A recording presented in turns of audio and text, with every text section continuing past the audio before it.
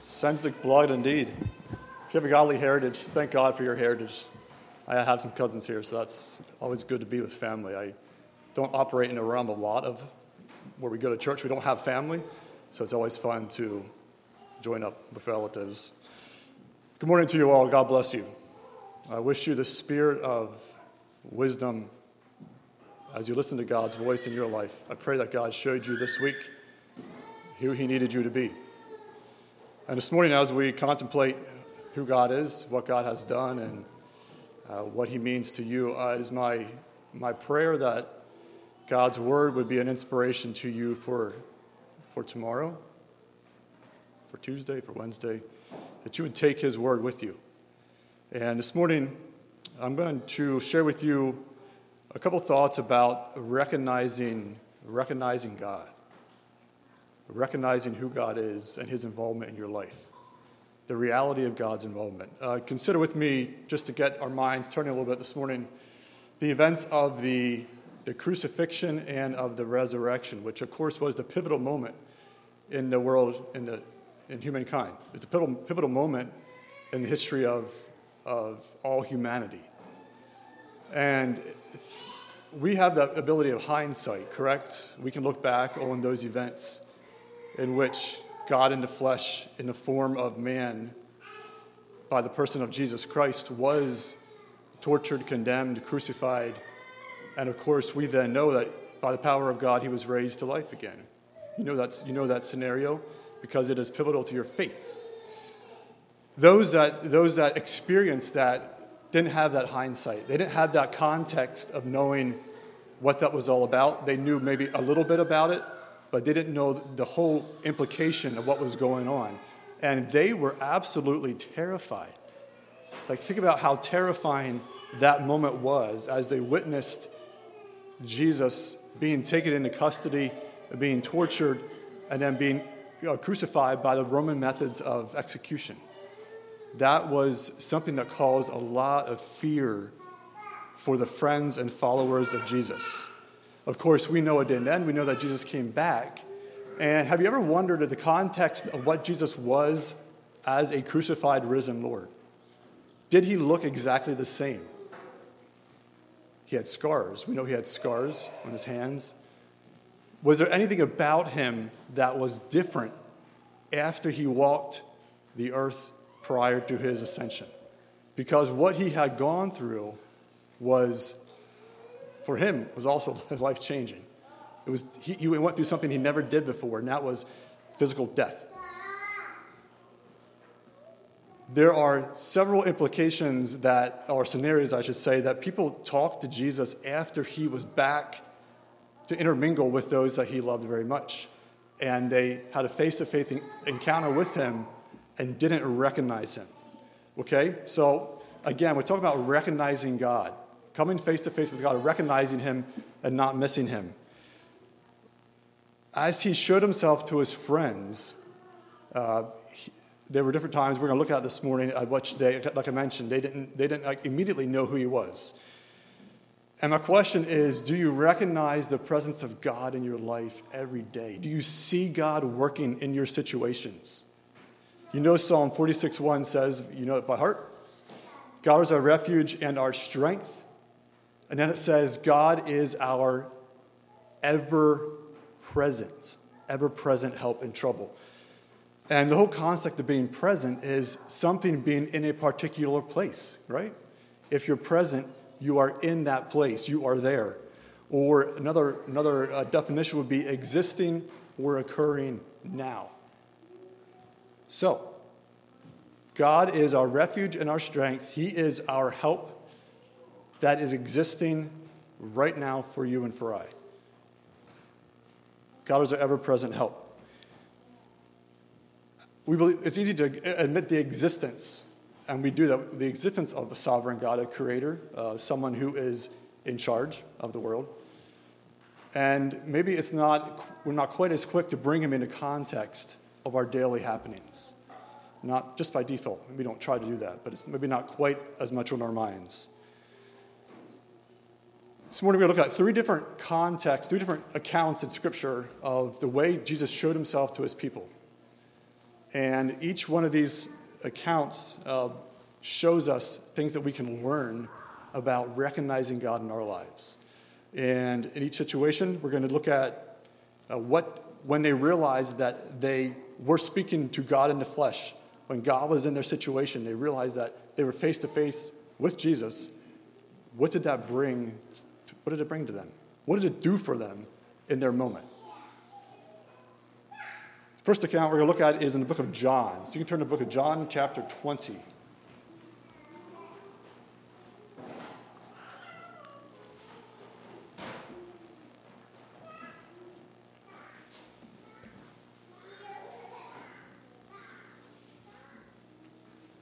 And we know this as Mary at the tomb, as you know this account.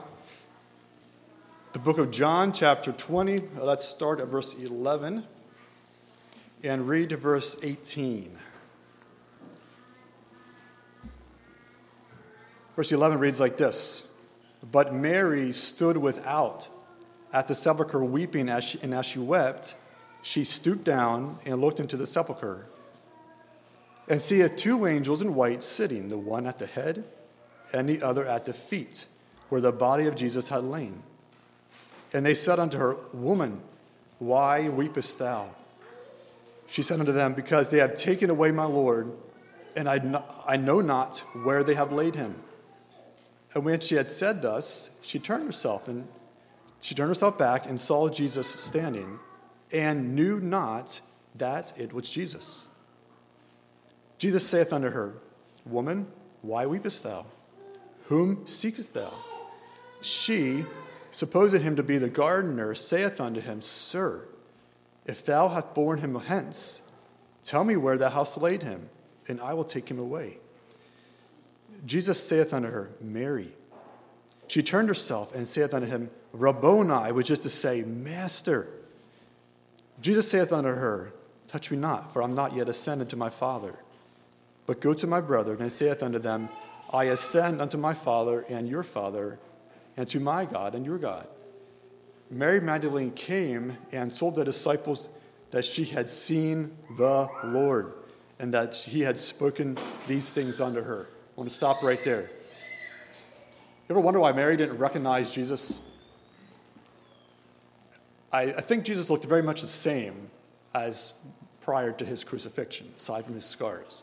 There might have been a different air about him, something a little bit different about him, but essentially he looked a lot the same. So the question is, what was Mary experiencing that kept her from recognizing that she was in the presence of God in the flesh, that God was with her? Why did she not see that? And I believe there's two things that played into this scenario with Mary. One of them is that Mary was experiencing intense disappointment. Okay? She was very, very disappointed about what had just happened. Her Messiah, her Lord, her hope, everything she was banking on, she thought was dead, was in the grave. And she was terribly disappointed about what was happening. And in her disappointment, where was she looking? She was looking in the tomb. She was focusing on the wrong place. So as Mary went into the tomb, the sepulchre as it's called, and she saw that it was empty, rather than thinking, if the tomb is empty, then he must be alive. But because Mary was experiencing such intense disappointment, she continued to focus on her area of disappointment, right? She kept looking in the tomb, and she couldn't figure this out. She thought, if he's not here, apparently he's buried somewhere else. They had taken him away. Still thinking about him as the crucified and the Lord that was dead, her Lord that was dead. She did not recognize that God was with her, that God was right there with her, because she was extremely disappointed and she was focusing on the wrong place. What did the presence of God bring Mary? And again, these are life lessons that we can apply to ourselves. What did the presence of God with her, in the flesh, God-man, what did that bring Mary? How did she respond when she realized that she was talking face to face with Jesus? The recognition of Jesus brought Mary great comfort and great relief. Right? When she realized that Jesus was alive, can you imagine the feelings that just flooded over her, washed over her? The relief that she experienced, the unbelief, and the joy. Again, the presence of God brought Mary great comfort and great relief. So we need to ask ourselves, what about us? What about myself? Life brings its fair amount of disappointments, does it not? Sure it does. Things happen that bring sorrowful hearts. It brings a downtime in our lives. It makes us sort through our feelings, and we wish things weren't the way they were, right? When we are experiencing an intense disappointment, when you're disappointed about something, the natural response is, what do you focus on? I focus on my disappointment, right? That's what's natural. It's hard to look past whatever I'm currently working through in my life. That disappointment has my interest, has my focus. And that is where I focus, just like Mary. She was focused on the tomb. The church, it's in those moments of disappointment when you're sorting through those feelings and you have to maybe change your plans or accept something new or work through whatever that disappointment is. It is then that God is waiting for you to turn and realize that God is right in your disappointment. He's waiting for you to turn and recognize his presence. And rather than continue to focus on a disappointment, we, like Mary, can turn, and we know God is with us. The sovereign creator of the universe, the King of Kings and Lord of Lords, is present with us. He wants to be involved in your disappointment. And he is there to help. He's there to be the source of great comfort and great relief. God is waiting to show himself through that disappointment. Isn't that a beautiful context as we learn from Mary? Again, we are recognizing God in your day-to-day life. God is your ever-present, my ever-present help. He is in our situations. He is existing in your disappointment. And as you work through a disappointment, remember to take your focus off, which is not always easy. Change your focus. Realize that the King of Kings is your Lord. He is alive, and his presence is available for you. And he will guide you through the process of coming to joy and relief.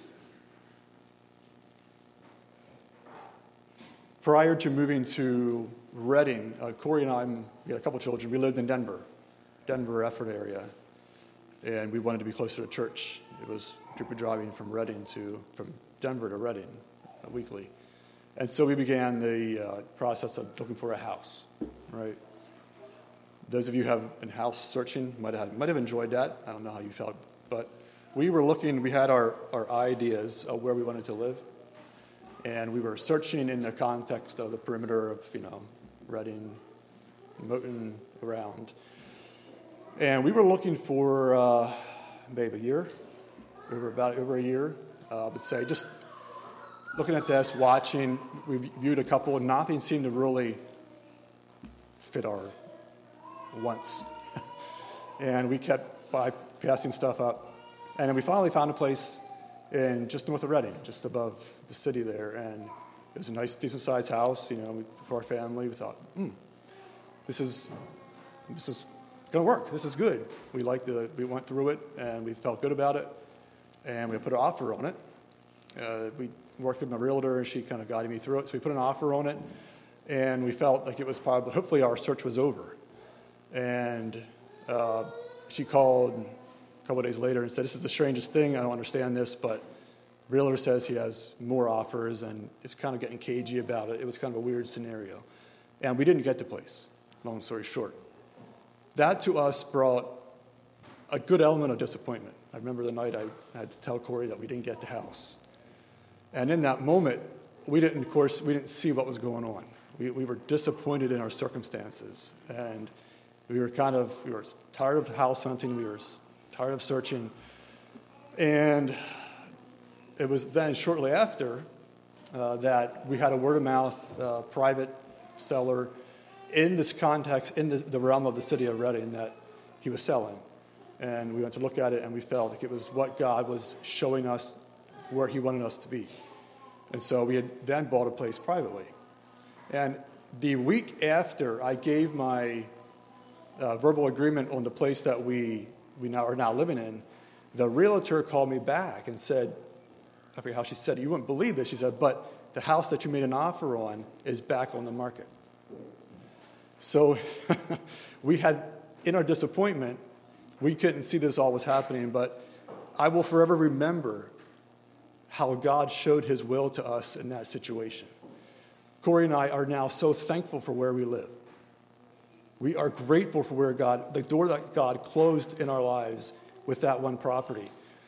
There would be a lot of things that we enjoy now that we wouldn't have had there. The location would be different. It would be a lot of commuting. It would be a different scenario for living in that neighborhood. We have now, looking back, we see God in our disappointment. In the moment, it wasn't easy. And I'm so thankful that God closed that door for us. And I know Corey would agree that we like where we live and we have close community. God will maybe show you that in your disappointment. And you might maybe you went through that already. And you can look back and say, I'm glad that, although it was hard, I'm glad that that happened because I now see myself in this position. But maybe you're not. Disappointments hindsight is not always bring clarity to disappointments. Remember God in your disappointment. God of the universe is with you. He's present. And focus on him when you're disappointed. All right. Psalm 27, 13 and 14 says, yet I'm confident I will see the Lord's goodness while I am here in the land of the living. Wait patiently for the Lord. Be brave and courageous. Yes, wait patiently for the Lord. Like Mary, we can experience great comfort and relief in our disappointments by recognizing our sovereign God is with us, our present help. Turn to the book of Luke. Let's look at the second account. Luke 24.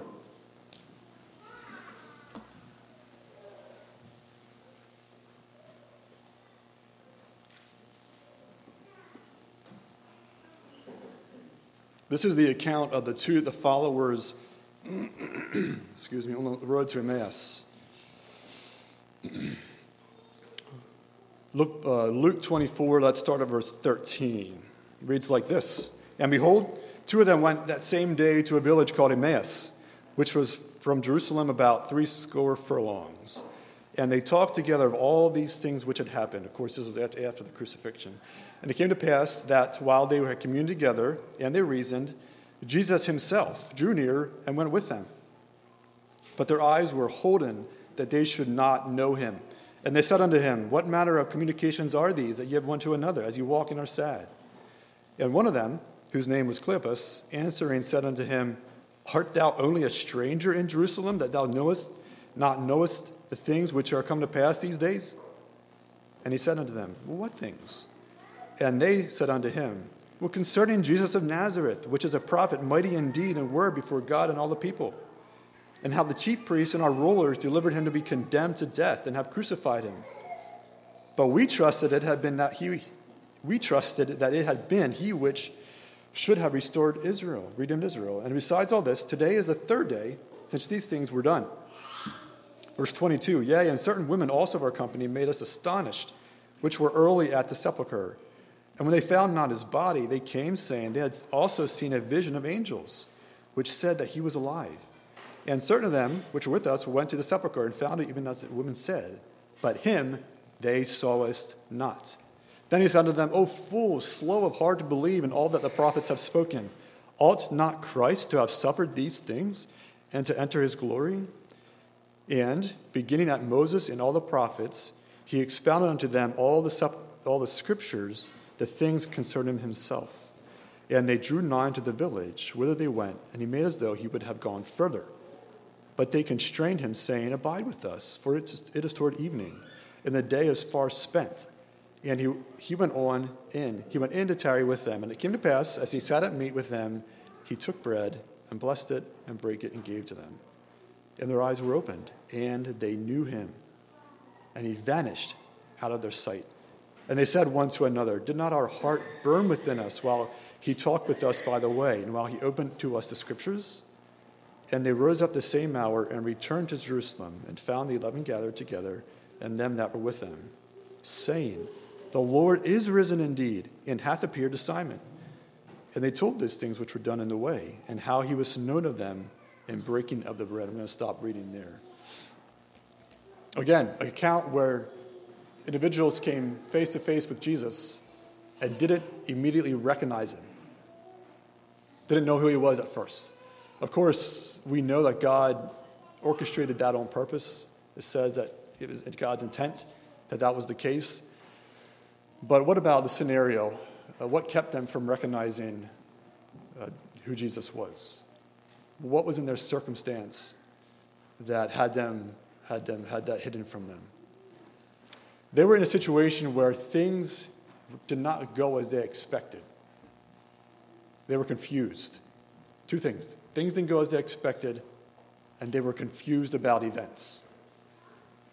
So they possibly expected Jesus, as it says, to set up a kingdom, an earthly kingdom, and to take control and to be the king, to be the leader of his people.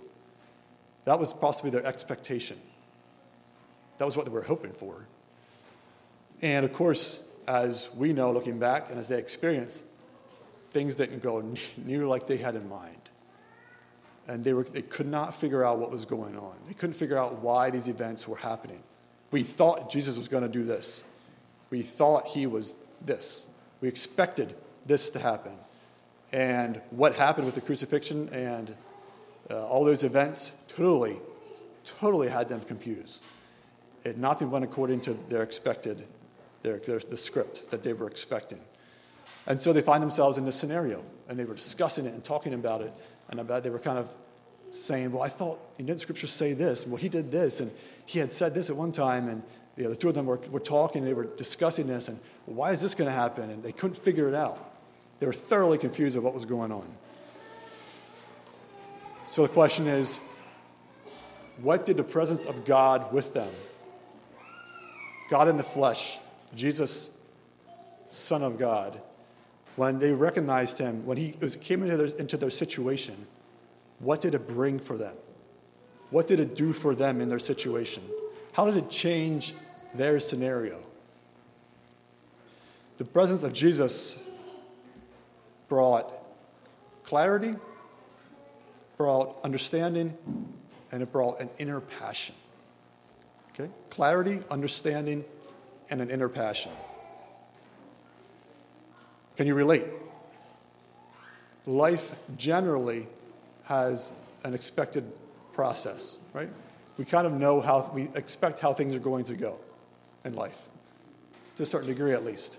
You have your life seasons, your life phases. Most of us do the same routine. As age brings change, our families go through the same processes, and we expect to the same certain degree of how life is expected to go. You also know, as well as I do, that life brings the unexpected. And life can get very confusing, like the individuals in this account. Sometimes life brings events that we just can't make sense of. God is with us in our confusion. Again, King of Kings and Lord of Lords, the God of the universe, is ever present in your life circumstances.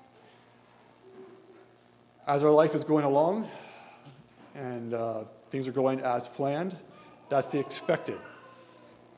When something doesn't go as planned and you say, wow, I did not see that coming, or I wasn't planning for that, or it kind of takes you off guard. I'm not necessarily a crisis, it's just something that you weren't planning on. Something different that came into your life that makes you work a little harder and makes you sort through it. Our natural instinct when that happens is to think, where's God? Or apparently God isn't involved because things didn't go as I expected. The context, the reality of it is, God is showing himself to you by sometimes changing your life's events. Rather than an absence of God that shows God's presence with you, because God's involved and guiding the circumstance. I travel 176. I go from Reading to New Holland to work, and I travel 176. It's a real nice stretch of highway. The other month, I was heading down, I was going south, and a guy came past me on a cycle, on a nice big Harley coming by me. And he was doing more than I was, and he was there with his hands in his pockets. It was in the morning, and he had his coat on, and he was there, had his crew set, and he had his hands in his pockets, and he came past me with no, of course, with no hands on he wasn't steering. So I was watching him, and I was just watching him. It was a beautiful morning. He was enjoying his bike.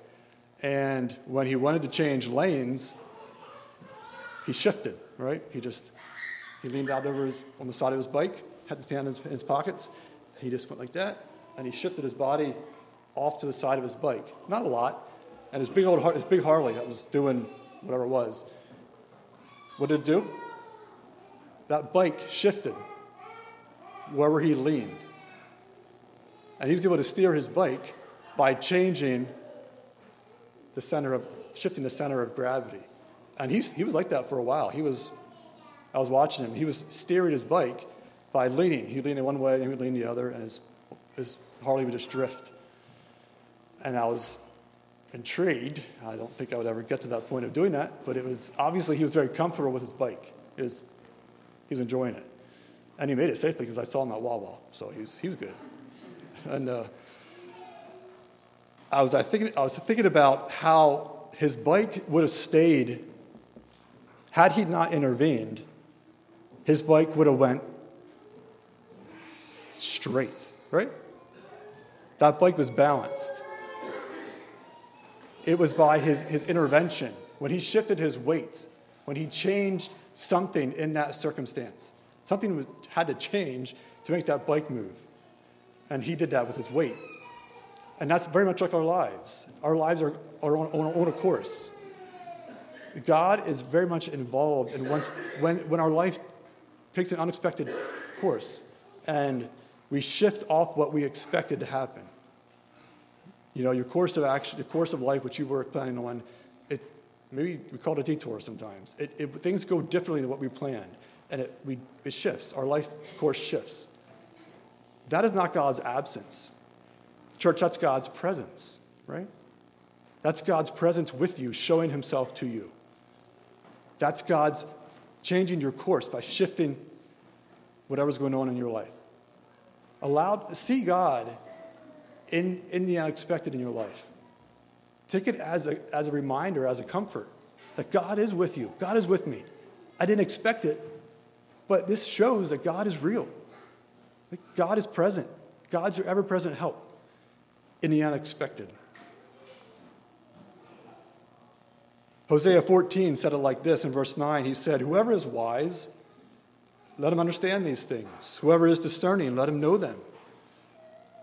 For the ways of the Lord are right, and the righteous will walk in them." The righteous will stay in the ways of the Lord. And it says, but transgressors will stumble in them. God has a way for you. As I contemplate where I am in life today, I wouldn't have predicted necessarily, Corey and I wouldn't have planned exactly where we are. I didn't have this vision where I'm going to work towards this spot and I'm going to be right here, right now, and I know where I am. And you can say the same thing probably. You probably, if you reflect on where you're at, you might not be exactly what you would have thought you would be 20 years ago or 10 years ago. The way that I got to where I am, and I hope same as for you, is I just saw God's direction in each decision. That's just what we do. Right? We say yes to God, and to the best of our ability, let him guide our decisions. And God takes us where he wants us to be, just decision by decision by decision. That's God's presence, taking you and I where he wants us to be for his kingdom. and doing his kingdom work. Recognize God in your change of events. Let God bring clarity when things don't go as expected. Be reminded that God is with you. God is present. God is real, and he's alive, and he's active. He's involved in your daily life. The other thing that I find interesting here with this scenario of these followers on the road to Emmaus, which as we always call it, is that it gave them, when they came into the context of being with God, Jesus in the flesh, God in man, it gave them an inner passion. It did something. They said our hearts were burning. Didn't their hearts burn within us when he talked to us and taught us? And it just created this inner fire in them to I don't know, sort out what they were feeling. I don't know how to explain what they felt. But it fired them up so much that they went and walked back that same night. They turned around and went back. The whole way they just walked, they went back. And they did that because they were so fired up about sharing the fact that Jesus was alive. And they wanted to talk to the other followers and say, look, this is what just happened. This is what just happened to us. And it really got them going. And I was considering the whole idea of inner passion, of us having passions. So our passions come from our personalities and our life experiences. I think that's two things that shape a passion. And your passion is what you're excited about. It's what you call your high horse sometimes.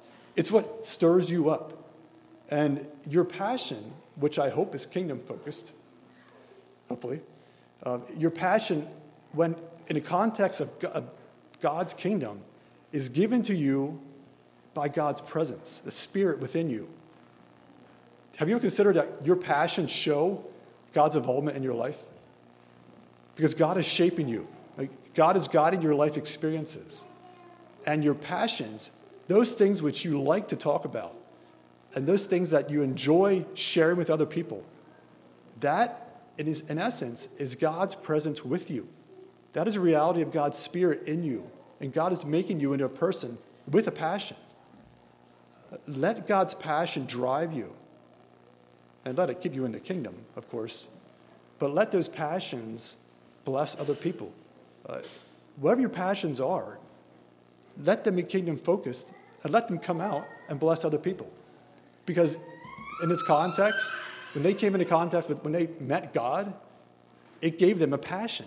It gave them an inner desire to share and to reach out and to tell somebody else about what they experienced. And I believe we can do the same with our passions. They can exemplify God with us by the way that we exemplify our passions. There is one more account here that I want to look at of those that were with Jesus and did not recognize him. Turn to the book of John again, chapter 21. Again, we're recognizing God. We're seeing God at work in our daily life. We're seeing the reality of God being ever present with us, and not just a realm somewhere above us in a heavenly realm of a disconnected God. John 21.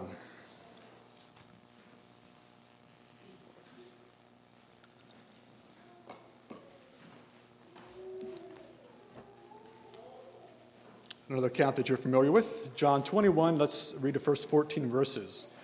After these things, Jesus showed himself again to the disciples at the Sea of Tiberias, and on this wise he showed himself. There were together Simon Peter and Thomas called Didymus, and Nathanael of Cana in Galilee, and the sons of Zebedee, and two other disciples. Simon Peter saith unto them, I go a-fishing. Does that sound like Simon Peter? I'm going fishing. He's going to do something. He was tired of sitting around. I'm going fishing. They said unto him, we'll go with you. We also go with thee. They went forth and entered into a ship immediately, and that night they caught nothing. Verse 4, but when the morning was now come, Jesus stood on the shore. But the disciples knew not that it was Jesus. Sound familiar? Then Jesus saith unto them, children, have ye any meat? They answered him, no. And he said unto them, cast a net on the right side of the ship, and ye shall find. They cast, therefore, and now they were not able to draw it for the multitude of fishes. Therefore, that disciple whom Jesus loved saith unto Peter, It is the Lord. Now when Simon Peter heard it, it was the Lord, he girded his father's coat unto him, for he was naked, and he cast himself into the sea. So Peter was the first one going out and the first one going back in. Verse 8, and the other disciples came in a little ship, for they were not far from land, but it was, as it were, 200 cubits, dragging the net with fishes. And as soon then as they were come to the land, they saw fire of coals there, and fish laid thereon, and bread. And Jesus saith unto them, Bring the fish, which ye have now caught. Simon Peter went up and drew the net to land full of great fishes, 153. And for all there were so many, yet was not the net broken. Jesus saith unto them, Come and dine. And none of the disciples they didn't dare to ask him, Who are you? Knowing that it was the Lord. Jesus then cometh and taketh bread and giveth them the fish likewise. This is now the third time that Jesus showed himself to his disciples. And after that, he was risen from the dead. Stop reading there. This is the third time. Again, men that came into context, right? Same realm as Jesus and didn't know it was him. Why did they not recognize him? Have you ever thought about that? What was it that kept them from immediately recognizing Jesus? Well, first, I think naturally they were tired. They were out all night. Fished at night. Waters cooled off. Fish came up. They fished during the day. Waters got hot. Fish go down. So this is probably normal for them to fish all night because that was when it was best. But I'm assuming they were still tired, even though they were used to it. They were weary. They were up all night. They were fishing. And, of course, they were failing. And so they were tired. They're physically tired. And the second reason maybe why they didn't recognize Jesus was that they were distracted and they were preoccupied. They were busy. They were not just sitting there floating along doing nothing. They were finishing up the night. It was towards morning. They still didn't catch anything. And they were busy. They were working. They were preoccupied with what they were doing. So they didn't recognize him at first. What did Jesus bring to their scenario? What did this presence of God with them, ever-present God, what did Jesus, God in the flesh, what did he bring to this situation? I see the presence of Christ bringing clarity, a blessing and a gift. He brought clarity, but he brought a blessing and he gave them a gift. He brought them something. He brought them breakfast, brought them food. And he brought them success, right? And the nets were full. Can you relate? His life probably feels busy. I mean, maybe different elements to each one of us, but life has a way of, our schedules keep us going pretty good most times. And life is busy. And sometimes life is fatiguing. Life makes us weary. We get tired of doing our daily grind. Sometimes, a lot of times. Do you see God in your fatigue of your daily schedule? Does your daily schedule have you preoccupied? Which I had to think about sometimes. Am I preoccupied with what I'm doing?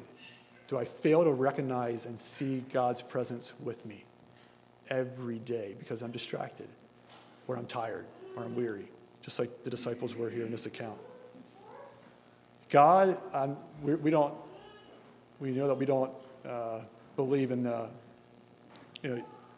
faith that brings blessing, or it's not a God that just showers things on us, but God wants us to experience good things. God wants to gift us with things in life. He's a good God that cares about us and loves us, and he is waiting to bring us a blessing. Do not brush off the good things in your life as coincidences. We're used to it. We're very used to good things. But recognize the gifts that God gives you. When you experience something good, when you experience peace and confidence, every day we experience a forgiveness of guilt that comes from knowing Christ. You experience spiritual life. We don't have to wonder what's next. Those are all things that are gifts that God brings to us to show us that he is with us. He is present. God is ever present, and he will bring us good things, bring us life, peace, confidence, inner joy, all things that God wants to bring his people. Just like he brought a gift in this account. Recognize those things as God's gift, as God's presence with you. Romans 12 says this, since we have gifts that differ according to the grace given to us, each of us is to exercise them accordingly. You are given a natural talent that is to be used for kingdom work. That is called your spiritual gift. God enables each person differently to carry out his plans for his kingdom, okay? Your spiritual gift is given to you by God. That is God showing himself with you. You might do well at serving. You might do well at bringing God to people. Maybe you like to teach. Maybe you're an encourager. Maybe affirmation is your gift. Maybe you're financially easily able to give, to support, to give to God's kingdom. You might be doing good at leading. You might be a leader, a natural leader, and do well at it. That's God's presence with you. Showing mercy is also a gift. These different things that God brings to his people, which we call our spiritual giftings, our natural abilities that are driven by the Spirit and maybe coupled with a passion, that is God showing himself that he's real and he's present. When you know that you are using your spiritual gift, know that you are you're proving or you're showing that God is real. God is with us. God is with us every single day. And along with that, show that God is real to somebody else by using your spiritual ability. Bring God to somebody and let God work through you to prove his reality to somebody else so that they may also feel like God is real and God is ever present. A couple thoughts here in conclusion. Life indeed brings disappointments. Life brings the unexpected, and life can be confusing. Life is demanding. Life is busy and fatiguing. Life can be distracting. God is ever present in your life. God's going to bring clarity in your distractions. He will guide the unexpected. Knowing God will bring you understanding. See him at work in your life. Thank him for what he is doing. Praise him for his existence in your life this week. And let him guide you. Bring God to somebody else this week by your natural ability. Show God's real by blessing somebody else in the ways that he enabled you to do that. I'm not changing the verse. I want to change scripture. I'm going to change the phrase of Isaiah 7:14 in closing. Same verse, just change the tense of it. Therefore, the Lord himself has given us a sign. The virgin did conceive, and she did give birth to a son. And they have called his name Emmanuel. God is with us. I invite you to stand for prayer. After prayer, you can have a song.